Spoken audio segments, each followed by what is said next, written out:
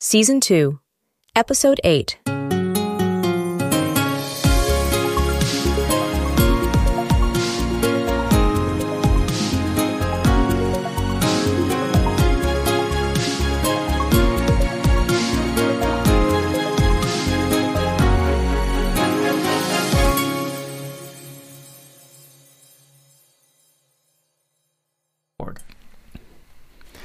Hello, I'm James Roy Lawson. And I'm Per Axbom. This is UX Podcast. Nice to have you along. We're here in Stockholm, Sweden, and you're listening to us all over the world from Cyprus to Slovakia.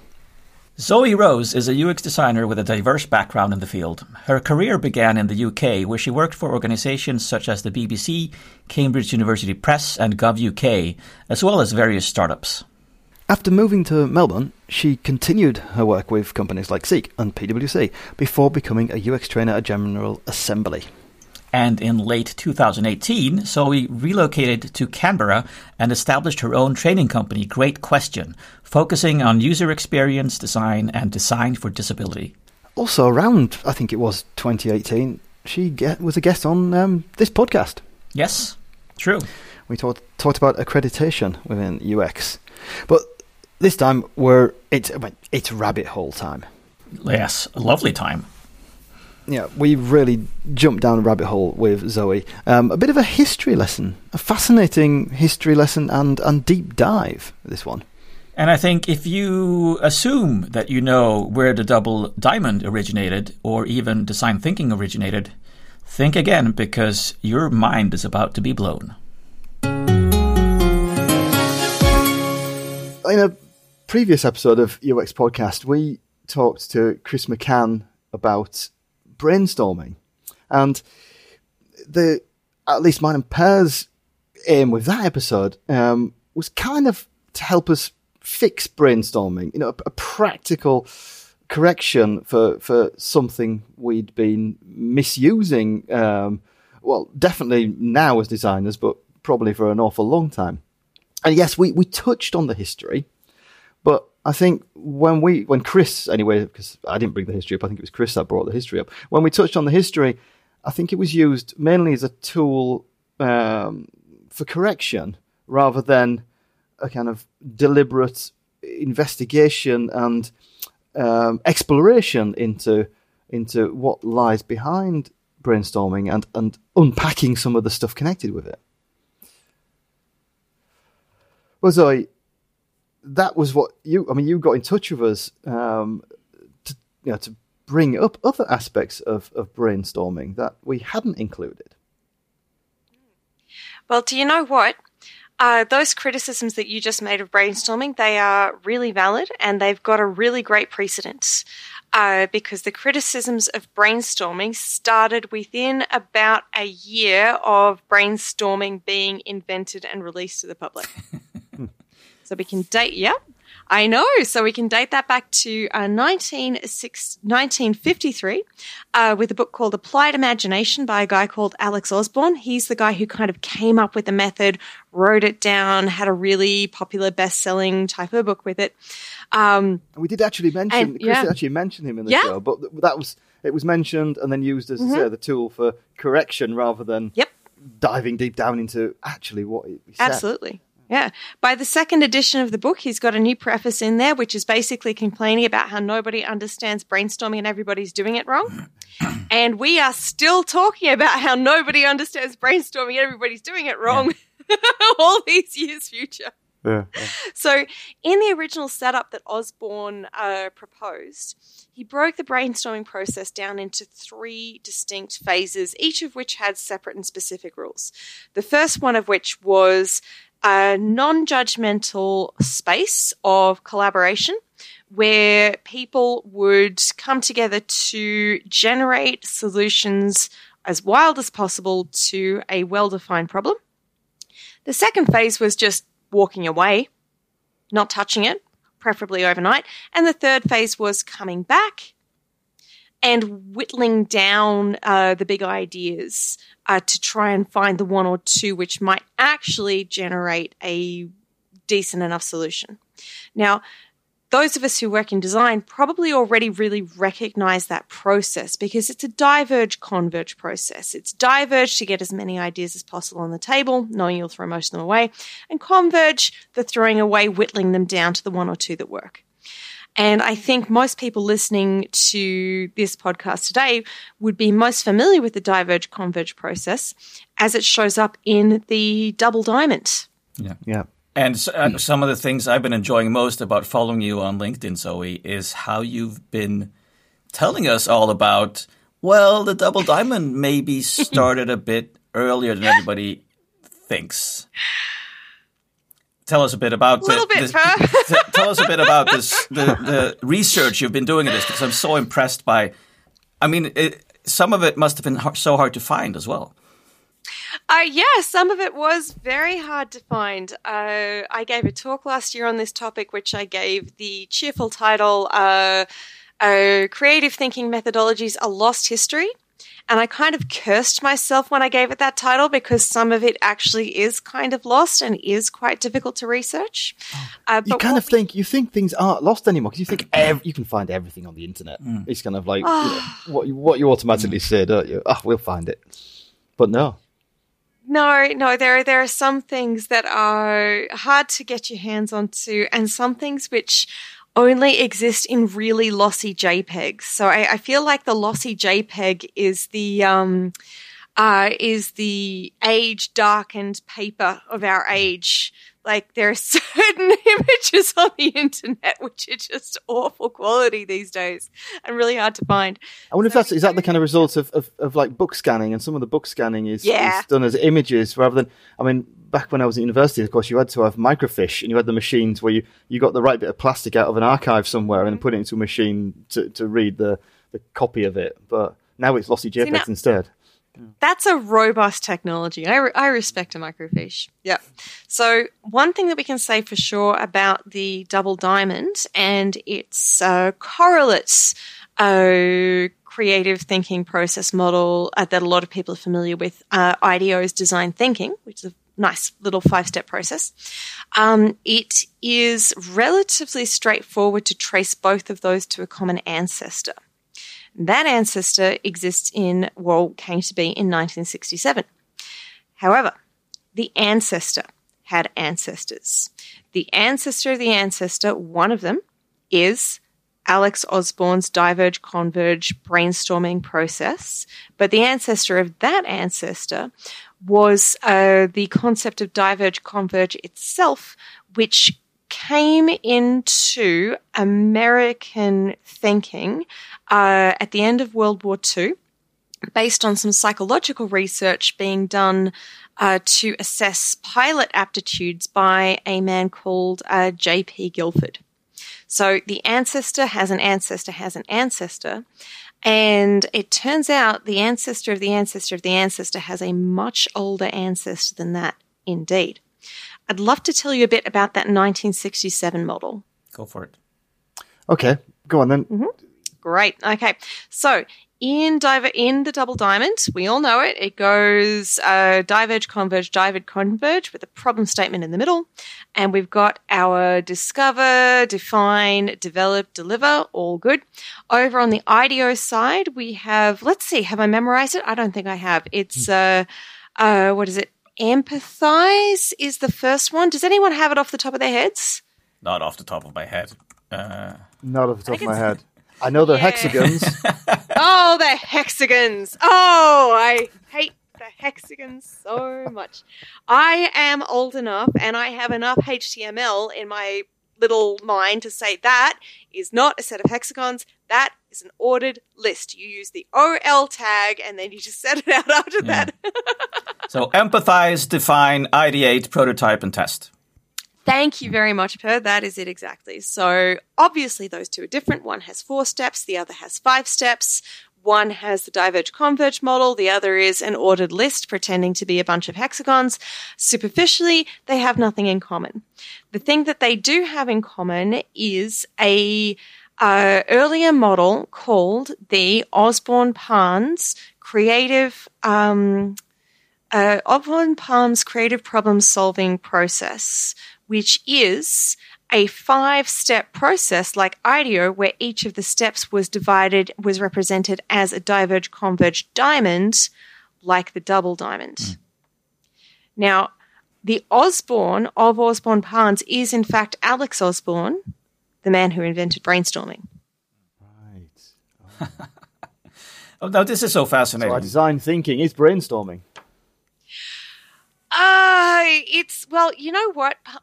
Osborne actually got really annoyed about that because he got annoyed about a lot of things. Bless him. He was a really very much like a Mad Men type guy. He was an advertising executive. He had the bristle-creamed hair. He looks like he's always smoking cigars. I've never seen a photo of him smoking cigars. It just feels like he should be. Like, he's that guy. So he got really invested in creative problem solving as a business/academic pursuit after the success of his brainstorming book, Applied Imagination.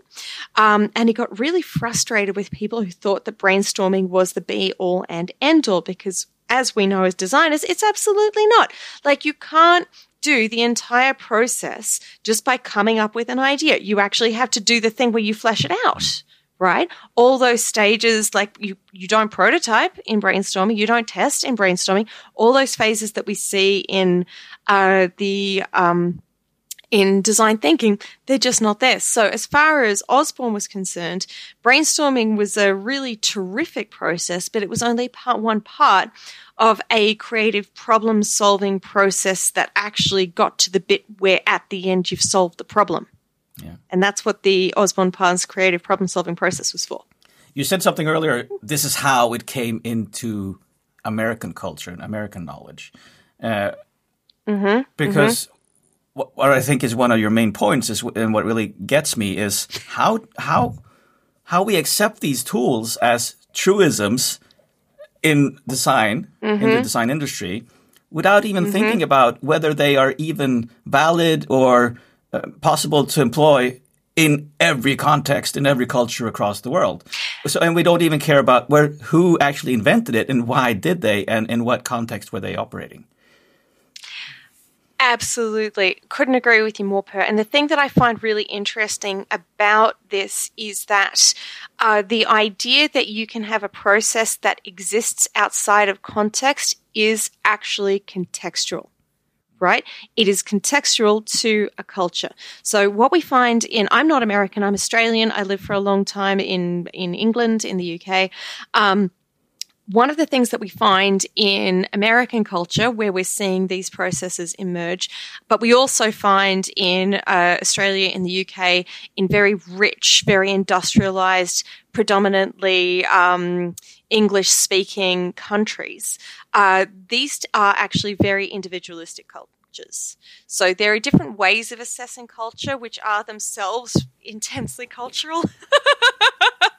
But if you use, for example, the Hofstadter Culture Compass, right, which is a tool, all tools are problematic, but it's a tool for assessing culture, you'll find that those 3 cultures that I just named really come in very high for individualism. They come in very low for context. So Americans like to say things like get to the point, cut to the chase, you know, all that stuff about like skip the context. I don't want to hear it. I just want to get to the meat. That is a cultural perspective, and it's not one which is shared by, I don't know, most of the world. So it is, I think, a legacy of the point, which is probably fading a bit now, where American culture dominated a lot of other cultures, that we can look at something like a process model and go, oh yeah, that's got no context. That's got no history. That's just a thing which exists. It has descended from the heavens. It's completely universal. And we don't need to ask where it came from or what the underlying beliefs and structures were that brought it to us. And as a case in point, I mentioned before J.P. Guilford's research into pilot testing aptitudes, which happened in World War II. He was a psychologist, and the thing that he was really, really interested in was, in fact, personality, which is the attributes of the individual. So individualism is at a very literal level baked right into these processes. But it's not the only culturally determined thing that is. Okay. There's a pause there waiting for us to kind of say, what is it like? Yeah. Well, that's But before you do get into that, though, I was just wondering, so is there a point with, because our industry is just filled with models and processes. Yes. Oh my that's gosh. just, and the arguments to do with them is also as big as the list of models and that we have. But is there a point where, or rather, is there a starting point for a process or a model that is so simple that it can be detached or sufficiently detached from its cultural context? Where does the problem? I think what I'm trying to ask is, where does the problem start? Is it at the very, very beginning, or is it when we start fleshing these out? What an interesting question. So, can I summarize your question? Was the question, can there ever be such a thing as an acultural approach to problem solving? Is that the question? I think that is a good way of summarizing my question into an answerable form. Okay. So I think my question was actually far too broad and general to actually probably give you a chance of answering it. James, I think the answer is maths. Oh, interesting. I think the answer is maths too, because if we are solving a problem that involves humans in any way, it's always going to... There is no such thing as an acultural human. There is no such thing as an acultural human. I'm pretty sure there are some historians of mathematics who would actually be screaming and jumping up and down for me even saying maths, because I'm pretty sure that maths has cultural aspects too. Like when we find things like the invention of zero, which happened in India several thousand years ago, I think I've read something saying that even the invention of zero wasn't possible without the cultural context of Hinduism. Right, and the idea of nothing as being a thing that you could understand. So I don't think it might even be maths. You know what, James? I'm going to go out on a limb. I'm going to say no. I'm going to cut to the chase, and I'll say no. I think it's a really good point, because I mean, the maths answer is an excellent one, because you're quite right. I mean, that is something which, when we're getting beyond humans into science of physics, the laws of physics, I guess is what we're talking about with maths, then we're detaching the complexity that comes with life, with humans. Maybe you're right. Do you know what's really interesting? I've just recently started a master's by research in design competency frameworks. And one of the things that I'm looking at there is quite a structured and almost mathematical approach to how we can know that somebody else can know something. And a really interesting thing that comes out of some of that is that it's very easy to know whether someone knows how to plug in a microphone, because you can watch them with the plug and see if they can plug in the microphone. It's very easy to tell if someone knows how to open a jar. You give them a jar, right? And you can see if they can open them or not. So where it gets difficult, the second that you are inferring a state of mind from an action, right, rather than simply observing a behavior, fundamentally you can't do it. And the more complex a problem-solving behavior is, the more contextual it is, right? So it's very easy to work out. Like it's very easy to put a cap in a bottle, right? But the act of designing a better model will always be contextual to the use of the bottle, the materials, the affordances of the bottle, the equipment that you have to hand, how bottles are used in the culture that you're creating them for. So it's, I think it is correct and appropriate to say that the more sophisticated problem solving is, the more it is contextual. And I think it's also correct and appropriate to say that cultural context will always be part of the context of complex problem solving, both for the person doing the solving and the environment they're solving for. Yeah, I think we talked a while back to Stephen Fleming about cognition, and in that chat we talked about the concept of mind reading, and I think for me anyway, I can see how this connects to that. And, understanding that someone understands and how they react is all part of this mind reading process. So the design is a huge amount of mind reading, and that then becomes cultural and contextual, because how I expect you to react depends on my ability to read your mind. Yep, for sure. And that's the same for users and so on, or any design situation, how well we think our solution will be. Even with testing, depends on how our ability is to interpret, to read the minds of the ones that we're working with. Yeah. Do you know what's interesting about the brainstorming process, though? Go for it. Is that when it was invented... Pardon? Go for it. Tell us.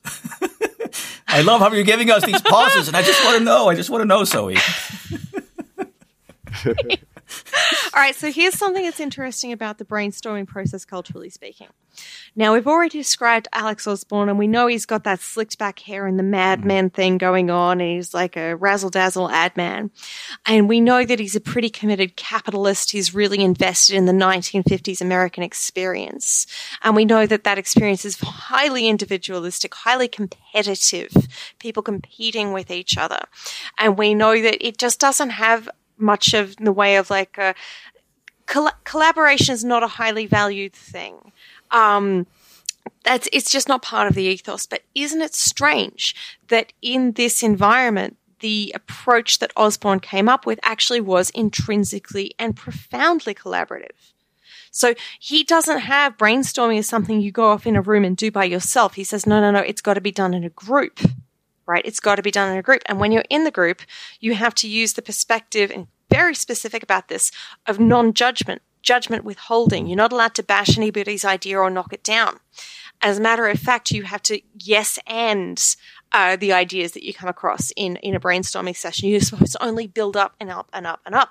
Now, that is really almost exactly the opposite of the culture that he was from and that he was working in, which is absolutely fascinating because it puts us in a position to ask, well, why? Why is that? Now, just for the record, he himself absolutely denied this. So there's actually a big bit in the book that explains that it might look like the process is collaborative, but what's actually happening is that, people are like being inspired to compete with each other to generate a better idea. So Osborne's commitment to like the competitive mindset is really deeply embedded here. He's convinced. He's committed so much that he actually goes into denial, even though... Absolutely. He is literally denying the very obvious fact that it is a collaborative process because he's just that culturally committed to... to competition. Which is fascinating from this discussion about context and cultural context, that he can be in so much denial. But it's the elephant in the room, isn't it? Absolutely. Well, there's a hint. Now, I haven't actually been able to track this all the way down to a definitive statement where I can say, yes, this is an actual definite thing that definitely happened for sure, but there's a hint of where this idea sequence might have actually come in from. And it's written in the second edition of the book where he says that this kind of thing isn't actually new. It's not new at all. For example, for hundreds of years, Hindu teachers have been using the practice of prayabarshana in their religious practice. And I read that and I went, oh, that's very, very interesting. And I tried Googling it and I got absolutely nothing back whatsoever. Because I was Googling like an English transliteration of a language that is not written in Roman letters. It's a Roman letter. No, it's Roman numerals. What's the alphabet? Latin alphabet. Latin alphabet. Not even written in the Latin alphabet. But very, very fortunately, I know a designer in Mumbai, and I was able to call her up, and she said, I think I think that might actually be like a Sanskrit word, which is a very ancient language that a lot of contemporary Hindi speakers can kind of understand, the same way that I can ish understand Old English. Or Middle English. I can't actually understand Old English at all. It's incredibly difficult. And I followed through. I asked another couple of people I knew, and I followed a couple of leads, and I went down a couple of rabbit holes. And what I came up with at the end of that was that, and some people will have worked this out already. Hello to everyone who's worked it out already. It seems likely that what Osborne was referring to is something called pariprashna. Which is pariprashna, yes, which is a practice of respectful question asking to a guru in order to develop a greater and deeper understanding of what is being said. So rather than accepting blindly what you're told, it's your responsibility within the context of this practice to ask you don't just go, yep, okay, got it, I'll just walk away and believe you. It's correct and appropriate to ask respectful questions in order to deepen your insight. So not a contradictory form of questioning, but an expanding form of questioning. So I think there's a decent enough reason to think that the collaborative, non-judgmental group process that we see in the brainstorming, which is so contrary to everything that was happening culturally around when it was invented, might actually have come from India and ancient India at that, specifically the Bhagavad Gita, which is where pariprashna is set out. So that's fascinating. So what we see as a creative process potentially has its roots in a teaching process. Yes, I love that. Brilliant. Yes, absolutely. Yeah. Which is fascinating. It's good, isn't it? and also, I mean, now we're talking about, what, 500 plus years at least, I guess. Oh, right. So I've been down the rabbit hole on this one too. It's a little bit contested, but definitely more than 500 years, maybe more like 1200. But this, again, the idea of the text being written at the specific date is also the idea that this specific text would be written at a specific date in a way that we can track down is itself, guess what? It's coming, cultural, right? Because not all religious texts work that way. There's a really interesting analogy as well that I see in the work of another man. And I'm very aware that a lot of the people we're talking about here are literally white American men. In the historical context of the time, those were the people who had the time, energy, and funding to do this work. So here we are, and that's what's going on. And it's those models that we're kind of fighting against or working our way through or exploring or delving into. I mean, that is the table of things that we have to choose from at the moment, and this is an important part of that work to go beyond it. Well, here's hoping. But for anyone who's ever done what the Americans call therapy, or what in Australia we would call counselling, for anyone who has ever made use of a suicide crisis line, and for a lot but not all of people who have gone through standard or more common treatments for drug addiction, the person who came up with a lot of those practices was also operating in the 1950s and was also really interested in creative problem solving. And his name was Carl Rogers. Now, I'm going to admit to just being a massive fan of this guy. I think he's incredible. If you've done any counseling in your life, you will probably have had a potentially frustrating experience of the counselor refusing to tell you their opinion on anything. And if you ask them their advice, they won't tell you. And if you ask them what you should do, they double, triple, quadruple will not tell you. And that is because the Rogerian philosophy that they're drawing from is actually one that says that people have the power to solve their own problems everyone has the power to solve their own problems. And to solve your problems is a creative act. So Rogers was actually working quite closely with and around and in the same circles as Parnes and Osborne and everyone else who is operating in creative problem solving, because even though it seems like there should be a million miles between a suicide crisis line and the Double Diamond, in both, the practitioner's key job is creative problem solving or helping someone else, facilitating creative problem solving. Now, I've already said that I'm a big Rogers fan, and I absolutely am. And you can read fascinating biographies of this man, but one of the most interesting things about Rogers for me is that he grew up in one of those staggeringly strict Christian sects. One of the ones like you get in Kevin Bacon Footloose where you're not allowed to do dancing, like that kind of a thing. And no, it's true. So one of the formative experiences of his life was actually a trip to China. He went to China with the YMCA, Young Men Christians Association, as a young man, where all of a sudden, as this person from this incredibly conservative world, he was exposed to people, ideas, concepts, approaches that didn't exist in his cloistered world before that. And he changed his relationship with his culture of origin afterwards. But isn't it interesting that the practices that Rogers brought, which we have in our practices in counseling and psychology now, again, non-judgment, observing things in the state and way that they are, being able to assess the feeling, emotions as separate from reality. Those were ideas that are not culturally present in the culture that this man grew up with, and yet he was the one who brought them into the field where we use them in Western nations still today. And I think there's a very good argument to be made for saying that the ideas that he was exposed to in this transformative trip to China were part of that, and that we're beneficiaries of that culture, those of us who use these services and practices today. Very nice.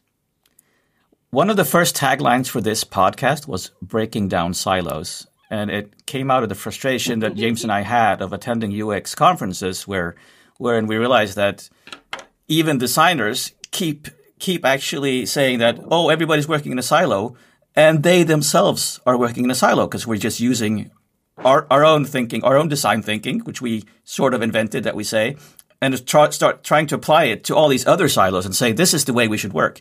And this keeps happening, and it hasn't stopped happening. It's almost like it's getting worse. And just that the frustration becomes a loop. Exactly. So is this what is happening? That we are adopting things from other cultures, making them our own, and then applying them back onto those cultures? Yeah, I think that's happened quite a bit, actually. I mean, I'm all for, like, I think that it's brilliant to learn from other people. I'm a designer. Of course, I think that's a good thing to do. If I didn't, I wouldn't be any good at this job. But yeah, I think I think history is what it is, right? There's the moving finger writes, and having writ moves on. You can never change it. And the ways that different cultures merged is the way that different cultures come together is itself a historical construct. We can't go back to 1963 and say, hey, everybody, did you know you've actually got to throw around a little bit of credit here? But as contemporary practitioners, we can look backwards and go, oh, check that out. That was actually a merge the whole time. That was actually a coming together. It wasn't necessarily given any credit at the time, but as like a serious, thoughtful practitioners now, maybe we could give a little bit of credit where it's due potentially. I think that I think that it is a wonderful thing for culture to learn from each other. I just absolutely love it. I also think that recognition is an intrinsic good, basically, whether it's what we're doing now or what we used to do. Recognition is an intrinsic good. And I think what you were saying about with the intersection of therapy and design becomes so interesting to me.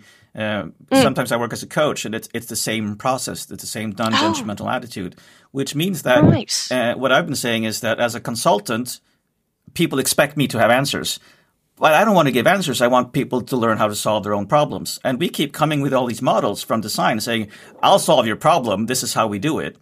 But that's not what I should be doing. So I'm using the model wrong. In the same way that Osborne got frustrated, we're using the brainstorming process wrong. So we keep using it wrong because we're using it within our own culture and context. That's my conclusion. Also, now. he was designed. He was so back to the Madman thing and the capitalism, or rather the marketing side of things.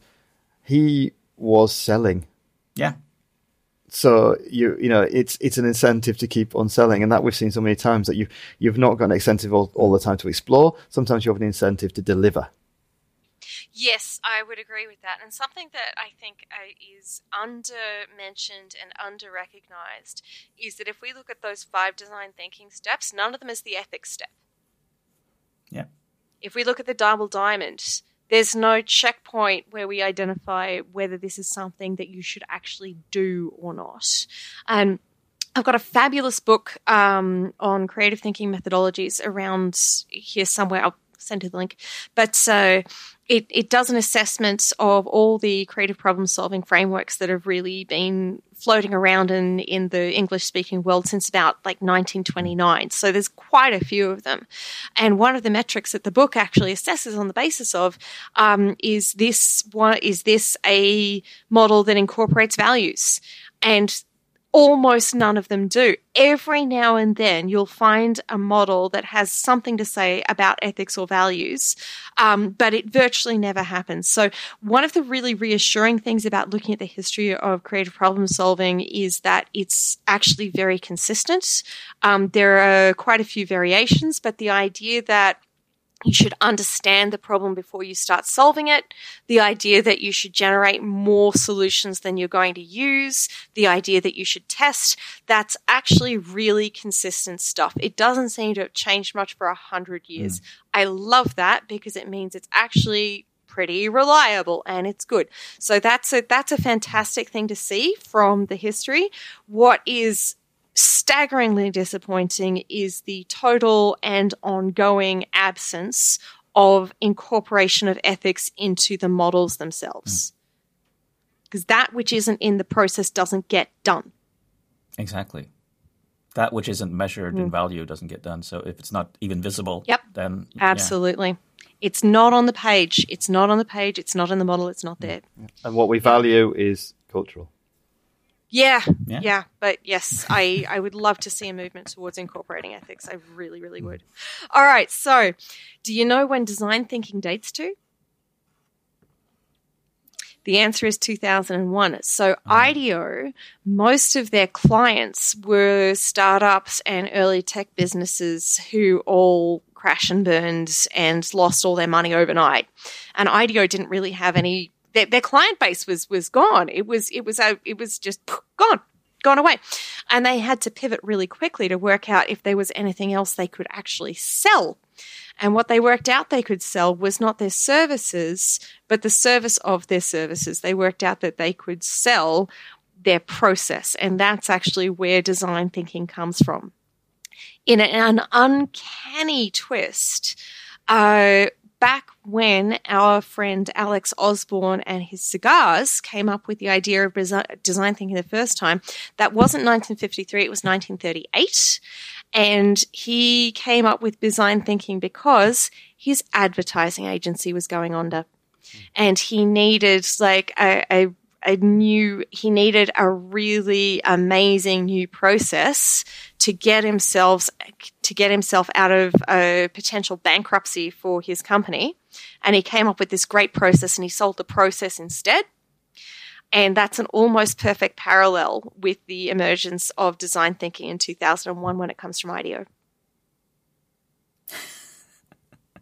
Wow. I love that. I think we've. I love knowing all this. I don't know what I'm going to do with it right now, but I know I love knowing it. Well, yeah, I mean, we've darted, we've flipped between design, process, therapy, ethics, culture, history, marketing. I mean, we've got a long list of things that we've touched upon now with this little discussion and lesson that we've had. Well, you can't accuse me of siloed thinking. No, exactly. Oh, absolutely not. But it's been absolutely wonderful chatting to you. And like Per says, now we've got a lot of things to unpack, and I've got so many rabbit holes to jump into. Thank you, Zoe. Thanks, Zoe, for joining us. Thank you so much for having me. It's been lovely. Bye, everybody. I think what really gets to me in this interview is this realization that we can look at a model and think of it as Zoe said, as this universal thing. And you forget that there are so many underlying beliefs, so many value structures that underpin it. So anything we've created that is a model is based within the context of a culture.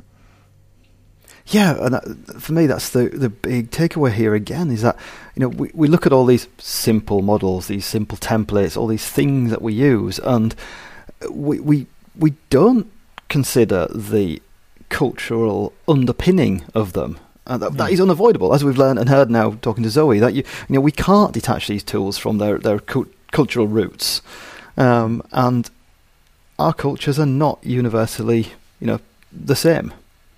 I'm now thinking of why finding, which is so popular in the design space. And people ask, well, why do we use design thinking? Well, because IDEO thought of it. And nobody asks, well, why did they think of it?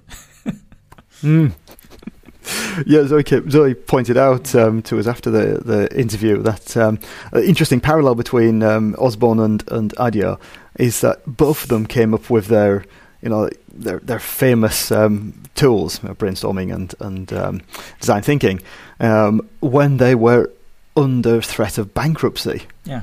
I think they were fighting for their survivals as such, so they came up with ideas to help pull them through that. So these tools that we use, that we think, I guess, on the surface are there for creation of good, I guess. They're there for the for survival. So like you were insinuating, they're products of capitalism. That's why we have them. Yeah, which doesn't have to be a bad thing. No, I agree. But again, this is part of the history of these tools, and part of the unwrapping of those tools and understanding of them. I mean, it's not just the culture they're built upon, which in both those cases is an American culture.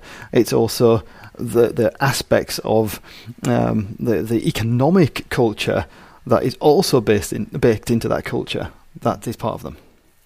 And of course, the frustrating thing, or frustrating, I don't know, but the thing that you need to be aware of and that you need to take to heart at all times working with the Double Diamond and all these design tools is that when you're trying to apply it to a culture that isn't your own, that may not work. That it may just clash with the values that are present there because you can't work with those steps. It made me think of informed consent when we did that interview. Thinking about how cultures don't even understand the concept of informed consent. So how can you even ask for it? Yeah. And I think this is where we can sometimes maybe think a tool doesn't work. A tool is wrong. And it might not actually be that it's broken, doesn't work, or so on. It just might be that we've got a cultural difference which really highlights the cultural underpinning of that tool. Yeah, exactly. So it's wrong, but it's not wrong, if you see what I mean. Right. And I do appreciate how she also talks a bit about how everybody has the tools to solve their own problems, which essentially means that sometimes we're trying too hard ourselves as designers to solve other people's problems for them rather than with them. And this is, of course, something we talk a lot about when we talk about collaborative design.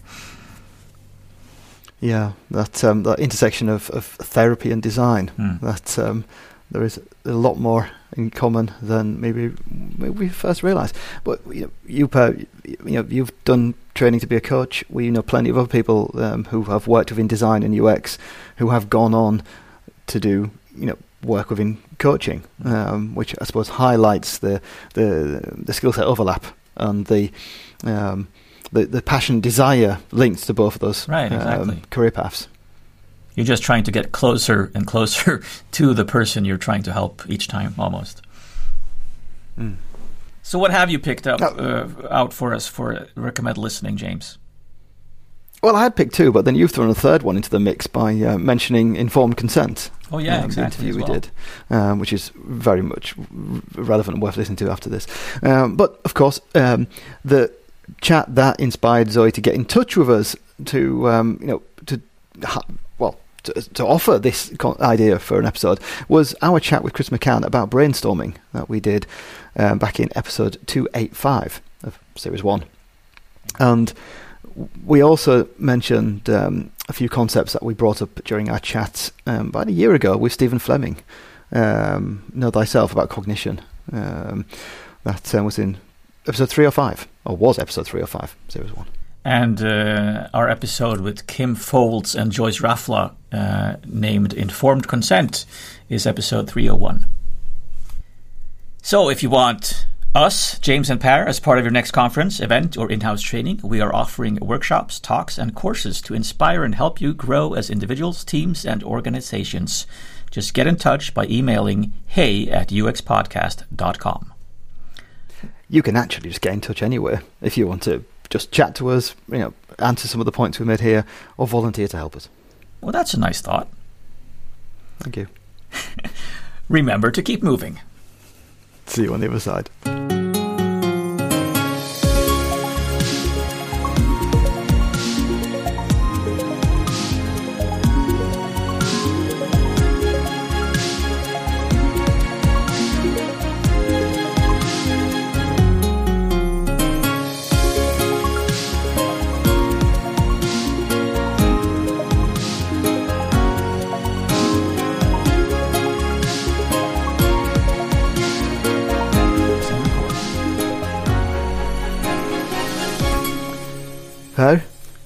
Why was the maths book crying?